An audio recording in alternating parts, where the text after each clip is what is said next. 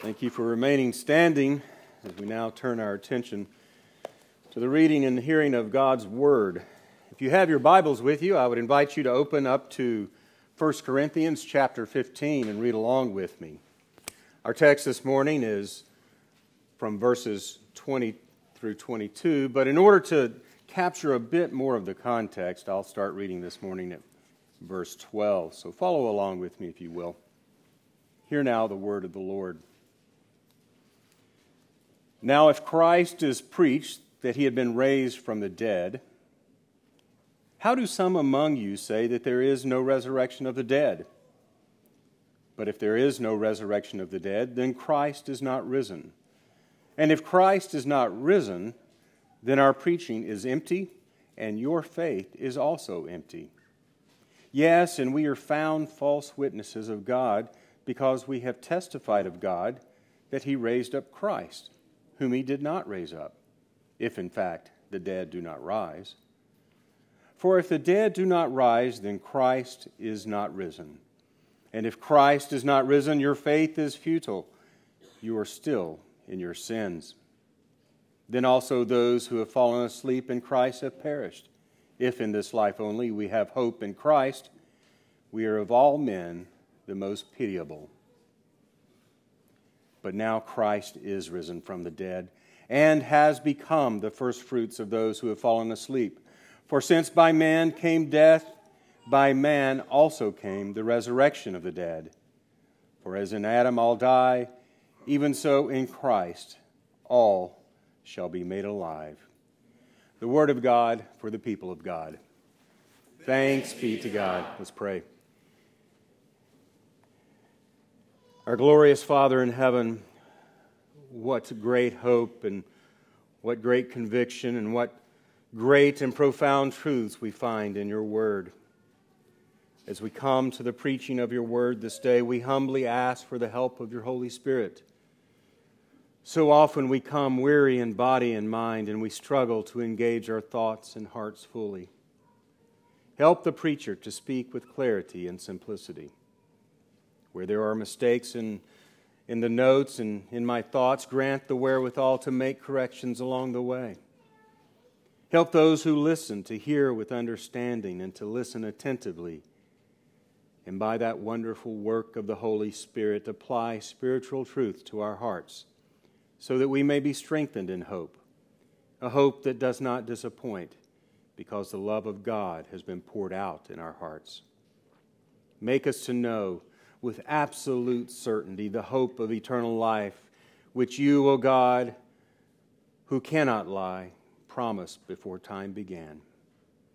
This we earnestly pray for the sake of your Son, Jesus, our Lord, our Savior, and in whom we have the hope of eternal glory. Amen.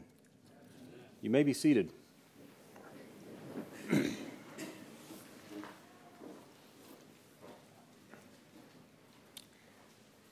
As I seek this morning to conclude this short exploration of the doctrine of our union with Christ, it feels as if we have arrived not at an end of the exposition, but rather only at the end of the introduction. Union with Christ is really the central truth of the whole of the doctrine of salvation, not only in the application of redemption, but also in its once-for-all accomplishment of the finished work of Christ. I opened this short series with an introduction to union with Christ, focusing on how it is central to our identity as Christians. Apart from this union and communion with Christ, we can have no claim to the hope of heaven, the hope of glory. We can have no access to the glories of Christ. Apart from being in Him, we cannot share in His saving benefits. But the very instant we put our faith in Jesus Christ, the Spirit draws us into Christ and Christ into us, and we partake in every spiritual blessing.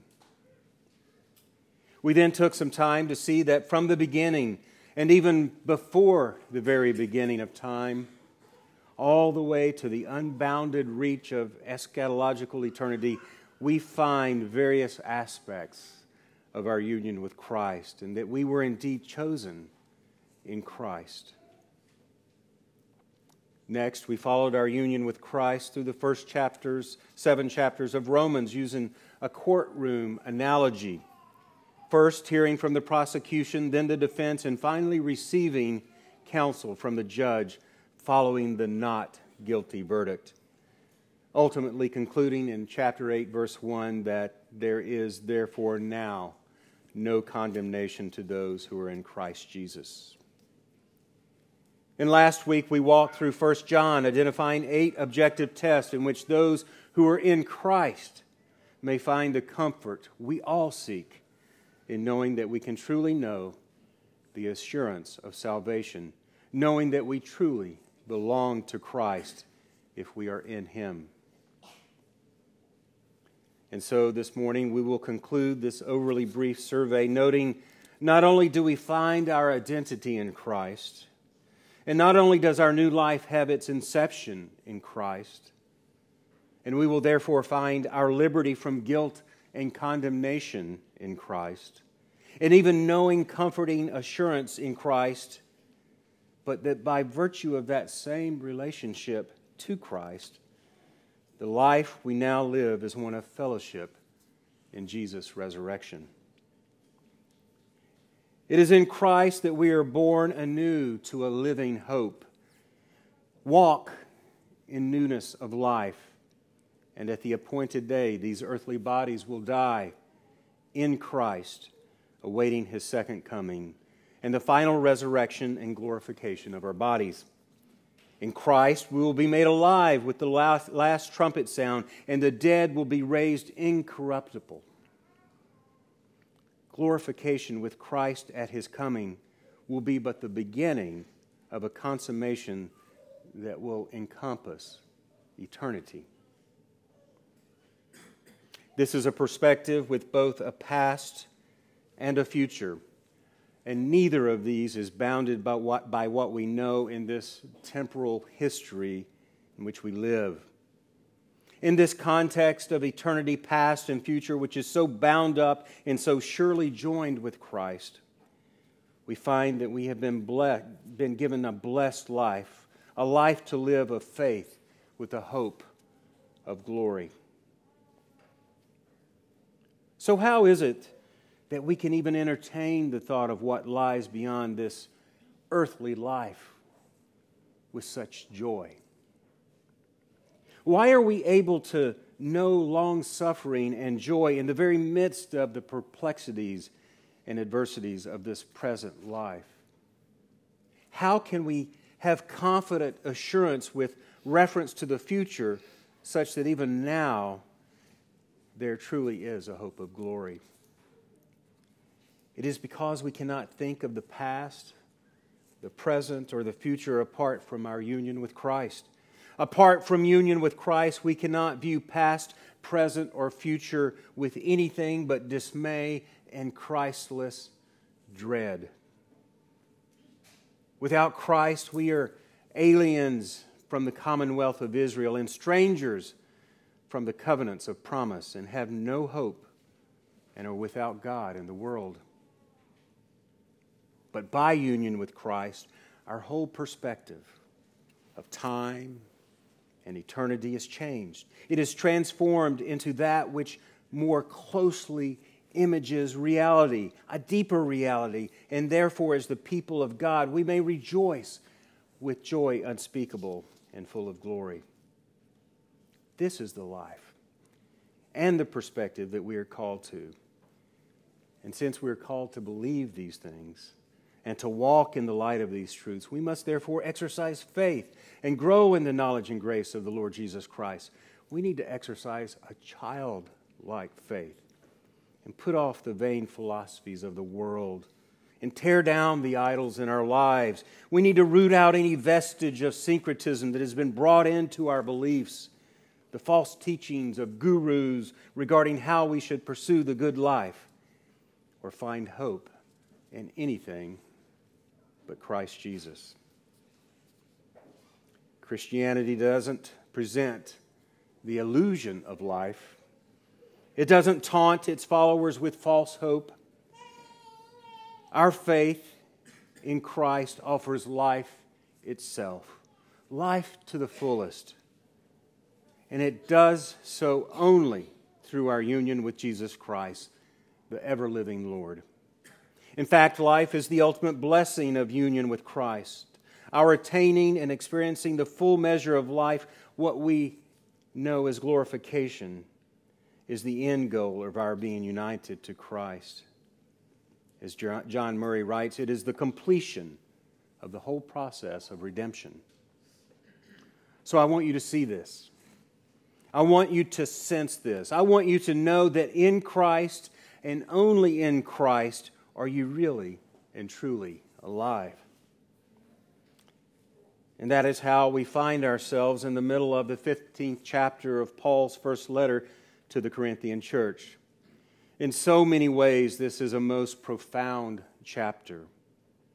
At its core, this chapter is a defense of the resurrection of Christ, and thus the hope of our salvation.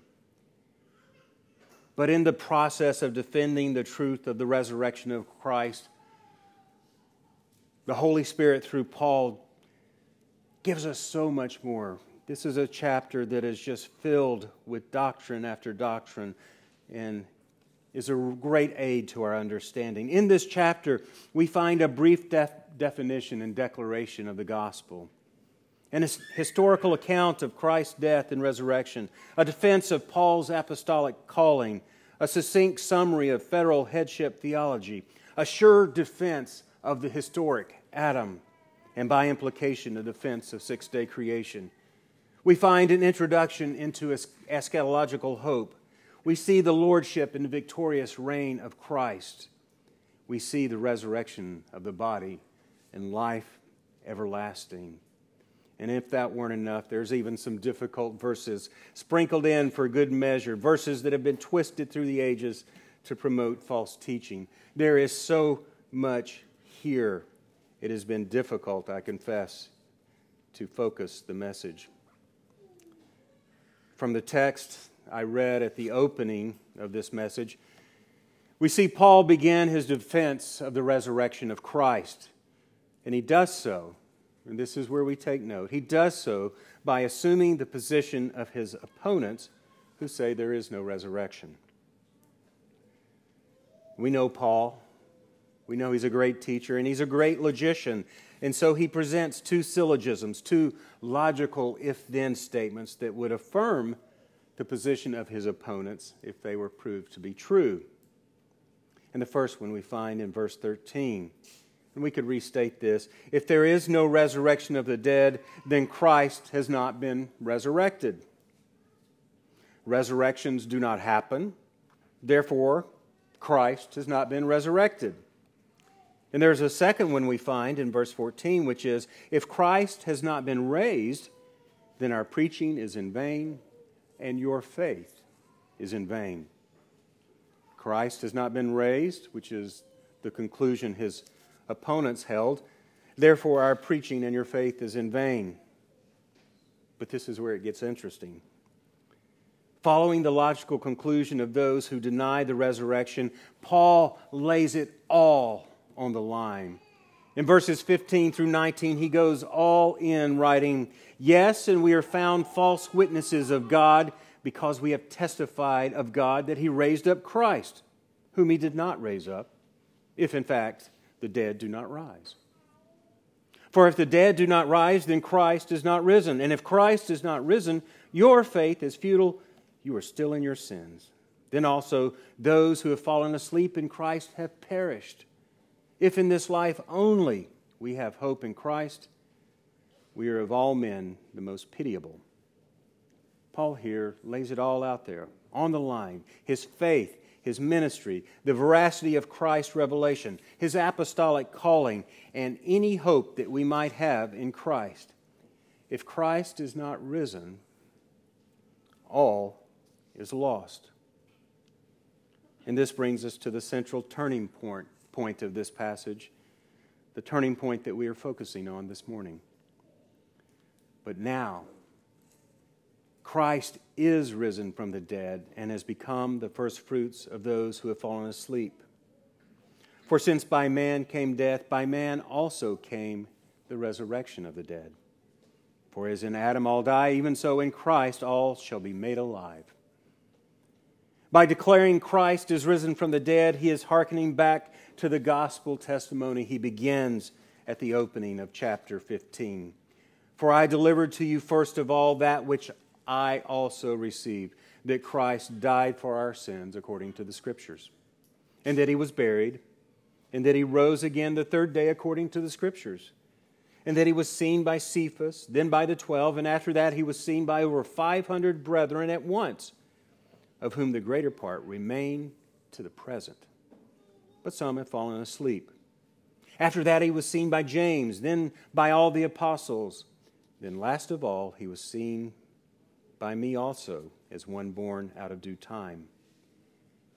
By the testimony of 12 apostles and over 500 witnesses, and even his own personal witness, Paul confidently and definitively affirms the bodily resurrection of Christ.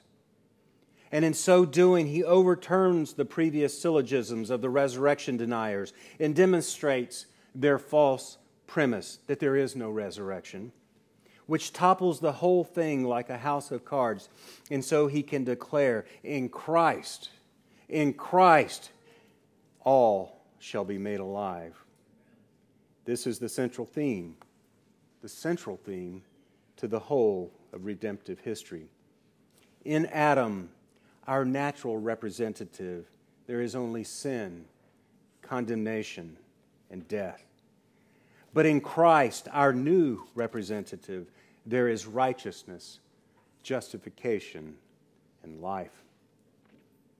We could then ask the question, if you do not believe in a literal Adam, why did Jesus need to die for our sins? But we do believe in the truth and inerrancy of Scripture, and so we also believe in the historicity of Adam. Therefore, we need Jesus. We need him to be our new head. We need him so that we can all know that in Christ all shall be made alive. And for the remainder of this message, I would like for us to focus on three ways in which those who are in Christ shall be made alive at 3 points in the life of the Christian. We are made alive in Christ first at regeneration, and second at death, and third at his second coming. So first, we are alive in Christ at regeneration. One of the ways we know that God's promise of eternal life isn't a lie, and therefore our faith is not in vain, is because God gives us a taste of that eternal life in the here and in the now. The first experience Christians have of being alive in Christ, the first genuine hope they are given that death cannot defeat them, is in regeneration. Regeneration or conversion is the start of the Christian's eternal life. We see this in the name itself, since regeneration means new birth or new life. Scripture speaks of this in multiple places. It is there in the instruction Jesus gives to a questioning Nicodemus regarding the kingdom of heaven.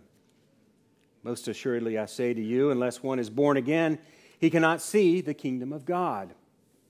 We need to be born again, or born spiritually, because being born naturally is tantamount to death.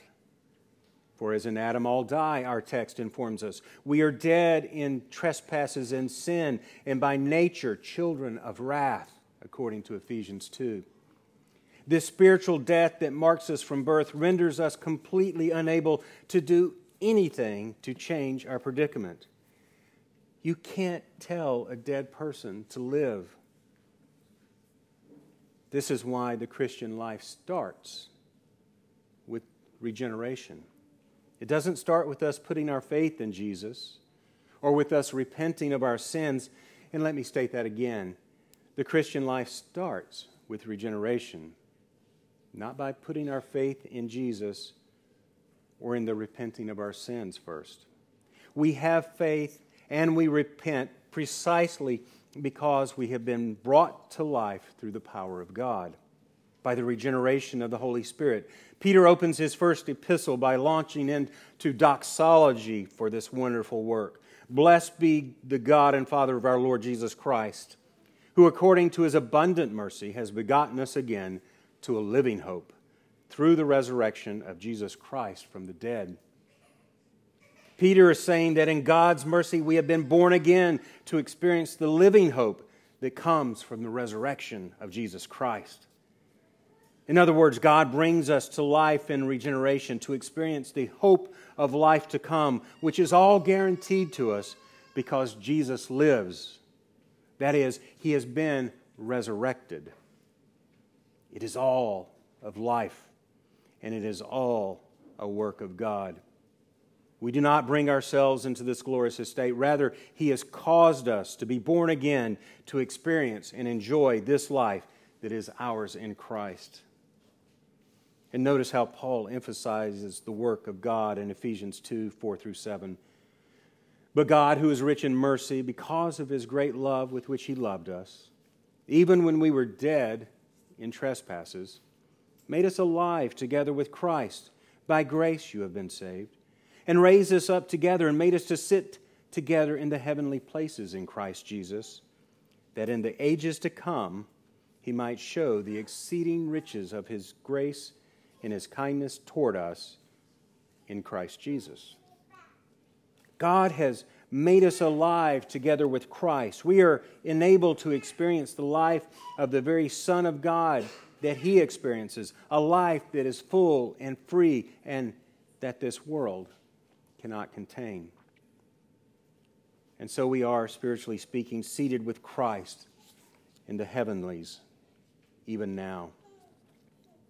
This new life, this regenerated self, is referred to elsewhere in Scripture as having a new heart. And this makes sense since the heart is in many ways the sum of our personal existence. We need this new Spirit-filled heart pumping life into us.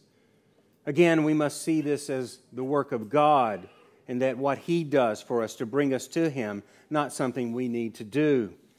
Ezekiel 36 is that wonderful passage that shows us that it is God who is the executor of this work. I will give you a new heart, says God, and put a new spirit within you. I will take that stony heart out of your flesh and give you a heart of flesh. I will put my spirit within you and cause you to walk in my statutes.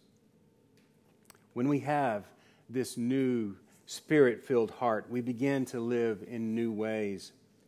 We're able to walk in the statutes of the Lord and obey His rules. Sin no longer has dominion over us, and that is a sign that there is life in us. Because sin belongs to the realm of death and decay, anytime we choose obedience over sin, it is proof that we indeed have life. Moses makes the connection between obedience to God's law and life in Deuteronomy 30, verses 15 through 19, when he preaches to Israel these words. See, I have set before you today life and good, death and evil, in that I command you today to love the Lord your God, to walk in His ways and to keep His commandments, His statutes and His judgments, that you may live and multiply, and the Lord your God will bless you in the land which you go to possess. But if your heart turns away, so that you do not hear and are drawn away, and worship other gods and serve them, I announce to you today that you shall surely perish. Then a little bit later, therefore, choose life.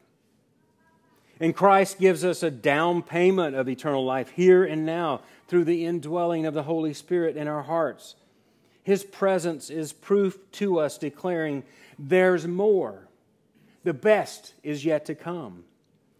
And that is essentially what Paul says in Ephesians 2:7. In the ages to come, He might show the exceeding riches of His grace and His kindness toward us in Christ Jesus. We are alive in Christ now, but we have more life. to experience in Him in the future. And so we get to that. When do we get to that greater and richer life experience? Well, paradoxically, it's at death. Our second point is that we are alive in Christ at death. It is at death that we enter into everlasting life, into heaven and the presence of God. This is unfathomably greater than the life we experience now. Faith becomes sight, and prayer turns into praise. Richard Baxter explains this promotion succinctly, writing, "Rebirth brings us into the kingdom of grace. Death brings us into the kingdom of glory." What so many people fear, the Christian can face with boldness and even hopeful anticipation, all because our union with Christ. He has defeated death. We need not fear. And the doctrine of union with Christ is never more practical than when the Christian is lying on his or her deathbed. Question 37 of the Catechism asks, what benefits do believers receive from Christ at death? Answer, the souls of believers are at their death made perfect in holiness, and do immediately pass into glory, and their bodies, being still united to Christ, do rest in their graves till the resurrection. This answer points us to two scriptural truths that are revealed about what happens to the believer at death. The first is that the remnant of sin is completely eradicated. The inward holy warfare against sin is done forever, and the soul is made perfect in holiness. It is completely and totally consecrated to God. All defects are perfected, and all impurities are made pure. The second is a consequence of the first. Now that we are entirely holy, without spot or stain, without sin, we then change our location. We enter into the very presence of God. Hebrews 12:14 says that without holiness, no one will see the Lord. Yet, once we are made holy, we enter into the Holy of Holies. At death, we come into the presence of Almighty God in Christ Jesus. As Paul writes in 2 Corinthians chapter 5, so we are always confident, knowing that while we are at home in the body, we are absent from the Lord, for we walk by faith, not by sight. We are confident, yes, well pleased, rather to be absent from the body and to be present with the Lord. And please notice that this happens immediately. And this too is good news. Immediately is something we don't often experience in this life, even though it's something we most always want in this life. All of us probably have a story of wanting or even needing help immediately. But instead, we've been forced to wait. Perhaps stories of the emergency room in a hospital or in a doctor's office comes to mind. And if death is our time of greatest need, our moment of crisis, where is the help we need? The Christian doesn't have to wonder or wait. We pass immediately into the presence of our Savior in glory. He is with us every step of the way. There is no waiting room, and there is no agonizing in the unknown. Yea, though I walk through the valley of the shadow of death, I will fear no evil, for you are with me. Your rod and your staff, they comfort me. Note what the psalmist writes. Why do we not fear death? Because God is with us. Even death cannot sever our union with Jesus Christ. He is with us to death, through death, and He greets us instantaneously after death. And only then, as we open our eyes in glory, will we look and see that He has been with us the entire time. This is the hope of heaven. It is to be with Jesus, in His presence, with no mediation. It is to be right there with Him, face to face. So many well-meaning Christians have extended the hope of heaven to the unbeliever as a means to wooing them to the gospel, when in reality, they are drawing them to the wrong thing. Heaven is not the goal. It is not the end. Jesus is the goal and the end. Samuel Rutherford was right to say that if Jesus wasn't in heaven, he would not want to go there. Jesus is the Christian's hope, and at death, he is there immediately. And as an aside, I couldn't help but note this great theme of coming into the presence of the Lord at death being so evident, even in the songs that we sang or will sing throughout this liturgy this morning. And I had no hand in choosing them. Just a few verses from some of these. Guide me, O thou great Jehovah. We sang that, remember? When I tread the verge of Jordan, bid my anxious fears subside. Death of death and hell's destruction, land me safe on Canaan's side. Songs of praises I will ever give to thee. In Psalm 41, and as for me in uprightness, thou dost uphold me well, and sets my feet before thy face forevermore to dwell. And even on Christ the solid rock, when he shall come with trumpet sound, oh, may I then in him be found, in him my righteousness alone, faultless to stand before the throne, and man of sorrows. When he comes, our glorious King, to his kingdom us to bring, then anew this song we'll sing, hallelujah, what a Savior. These are such wonderful truths. We find them in our hymns, in our psalms. Wonderful truths. Dwight Moody knew this truth, and he owned it in such a way that he is quoted as saying, someday you will read in the papers that D.L. Moody of East Northfield is dead. Don't you believe a word of it. At that moment I shall be more alive than I am now. What a glorious and comforting truth we find in God's Word, seeing that even in death we are alive in Christ. And so as we come to the third point, we might be wondering what could be more wonderful than being absent from this broken and failing body, daily caught up in the battle with sin, than to be made holy and brought into the presence of the Lord. Does it really get any better than that? Well, actually it does. Heaven isn't the full extent of our experience of life. It is not the last stop in salvation. Glorification is indeed the end-all, be-all of being saved, but glorification doesn't take place fully when we first enter into glory. Glorification is consummated when Jesus returns. We are made alive in Christ at His second coming in an even better way. So while our life begins now with regeneration and is enlarged and enhanced at death, we see at the last that the fullest expression of life really happens at the second coming. God has made us both physical and spiritual creatures. Contrary to Gnostic notions that see all matter and anything physical as inherently evil, our physicality is part of God's good creation. We are both soul and body, and for us to think that we have reached the culmination of salvation or the highest peak of life when only our souls have been perfected is to think too low of God's good intentions. This is what John Murray is getting at when he writes, glorification has in view the destruction of death itself. It is to dishonor Christ and to undermine the nature of the Christian hope, to substitute the blessedness upon which the believer enters at death for the glory that is to be revealed when this corruptible will put on incorruption and this mortal will put on immortality. End quote. In the catechism question and answer I mentioned earlier, we saw two things that change at death. Our sinful condition is eradicated, and the presence of God becomes our home.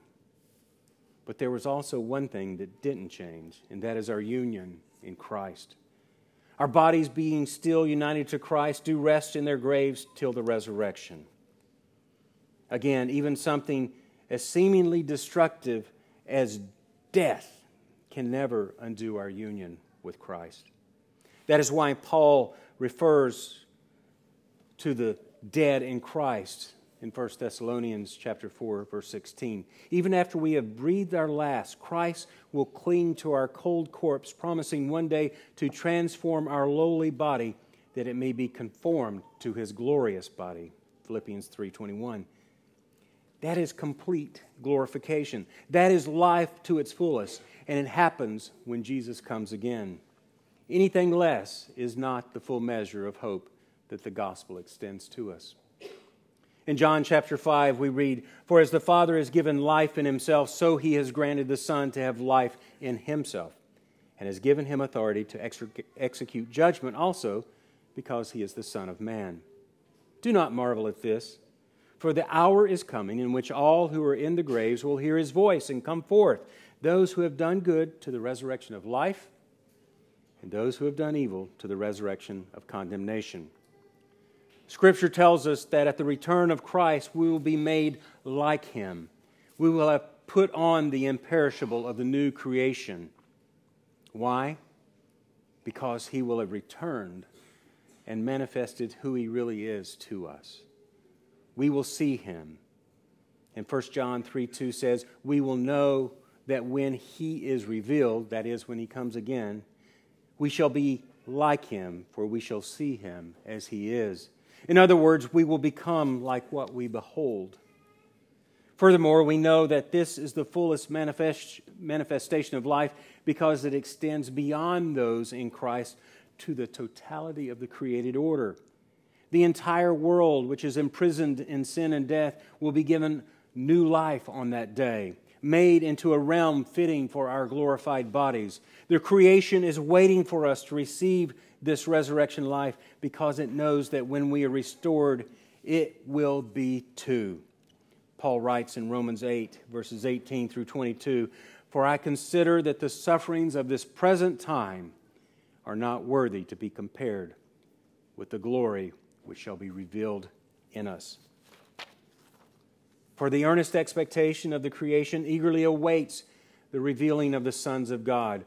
For the creation was subjected to futility, not willingly, because of Him who subjected it in hope, because the creation itself also will be delivered from the bondage of corruption into the glorious liberty of the children of God.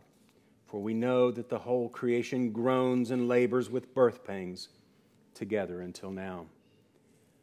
The world is yearning for the coming of Christ. It is at His return that all things will be changed. This gives us a view into the power that Christ possesses when He returns. Anything and everything in His presence will be turned to glory. His splendor, majesty, brilliance, and purity are so great that they can't help but sweep everything else along with it, bringing all things into the same glorious condition. When we think of glorification, it is no small consideration, no small thought of the imagination. It is so much more. It is not a limited, ethereal, disembodied, nebulous dream we entertain. It is a renewed cosmos, a new heavens and a new earth. This is what we must think of as the context of the believer's glory, the believer's hope of glory. And so when we grasp this grand vision and understanding of glorification, and as we come to know the fullness of the glory of our union with Christ, and that in Him all shall be made alive, we will, with joyful hope, join with the yearning and the groaning and the longing of creation for the return of Christ. Our every breath will be cries of, "Come quickly, Lord Jesus. Come quickly and bring us life." Let's pray. Our gracious Father, we thank You for assuring us that all who are in Christ, shall surely be made alive. We thank You for the hope of resurrection that we have in this life and in death and unto glory. We thank You that when we are ultimately glorified and perfected, and when the veil is finally lifted, that we shall see the Son for who He truly and really is, even as we have been made into what we are really meant to be. Grant us, O Lord, the faith to believe and to live according to this great hope. For we ask in the victorious name of the Lord Jesus Christ. Amen.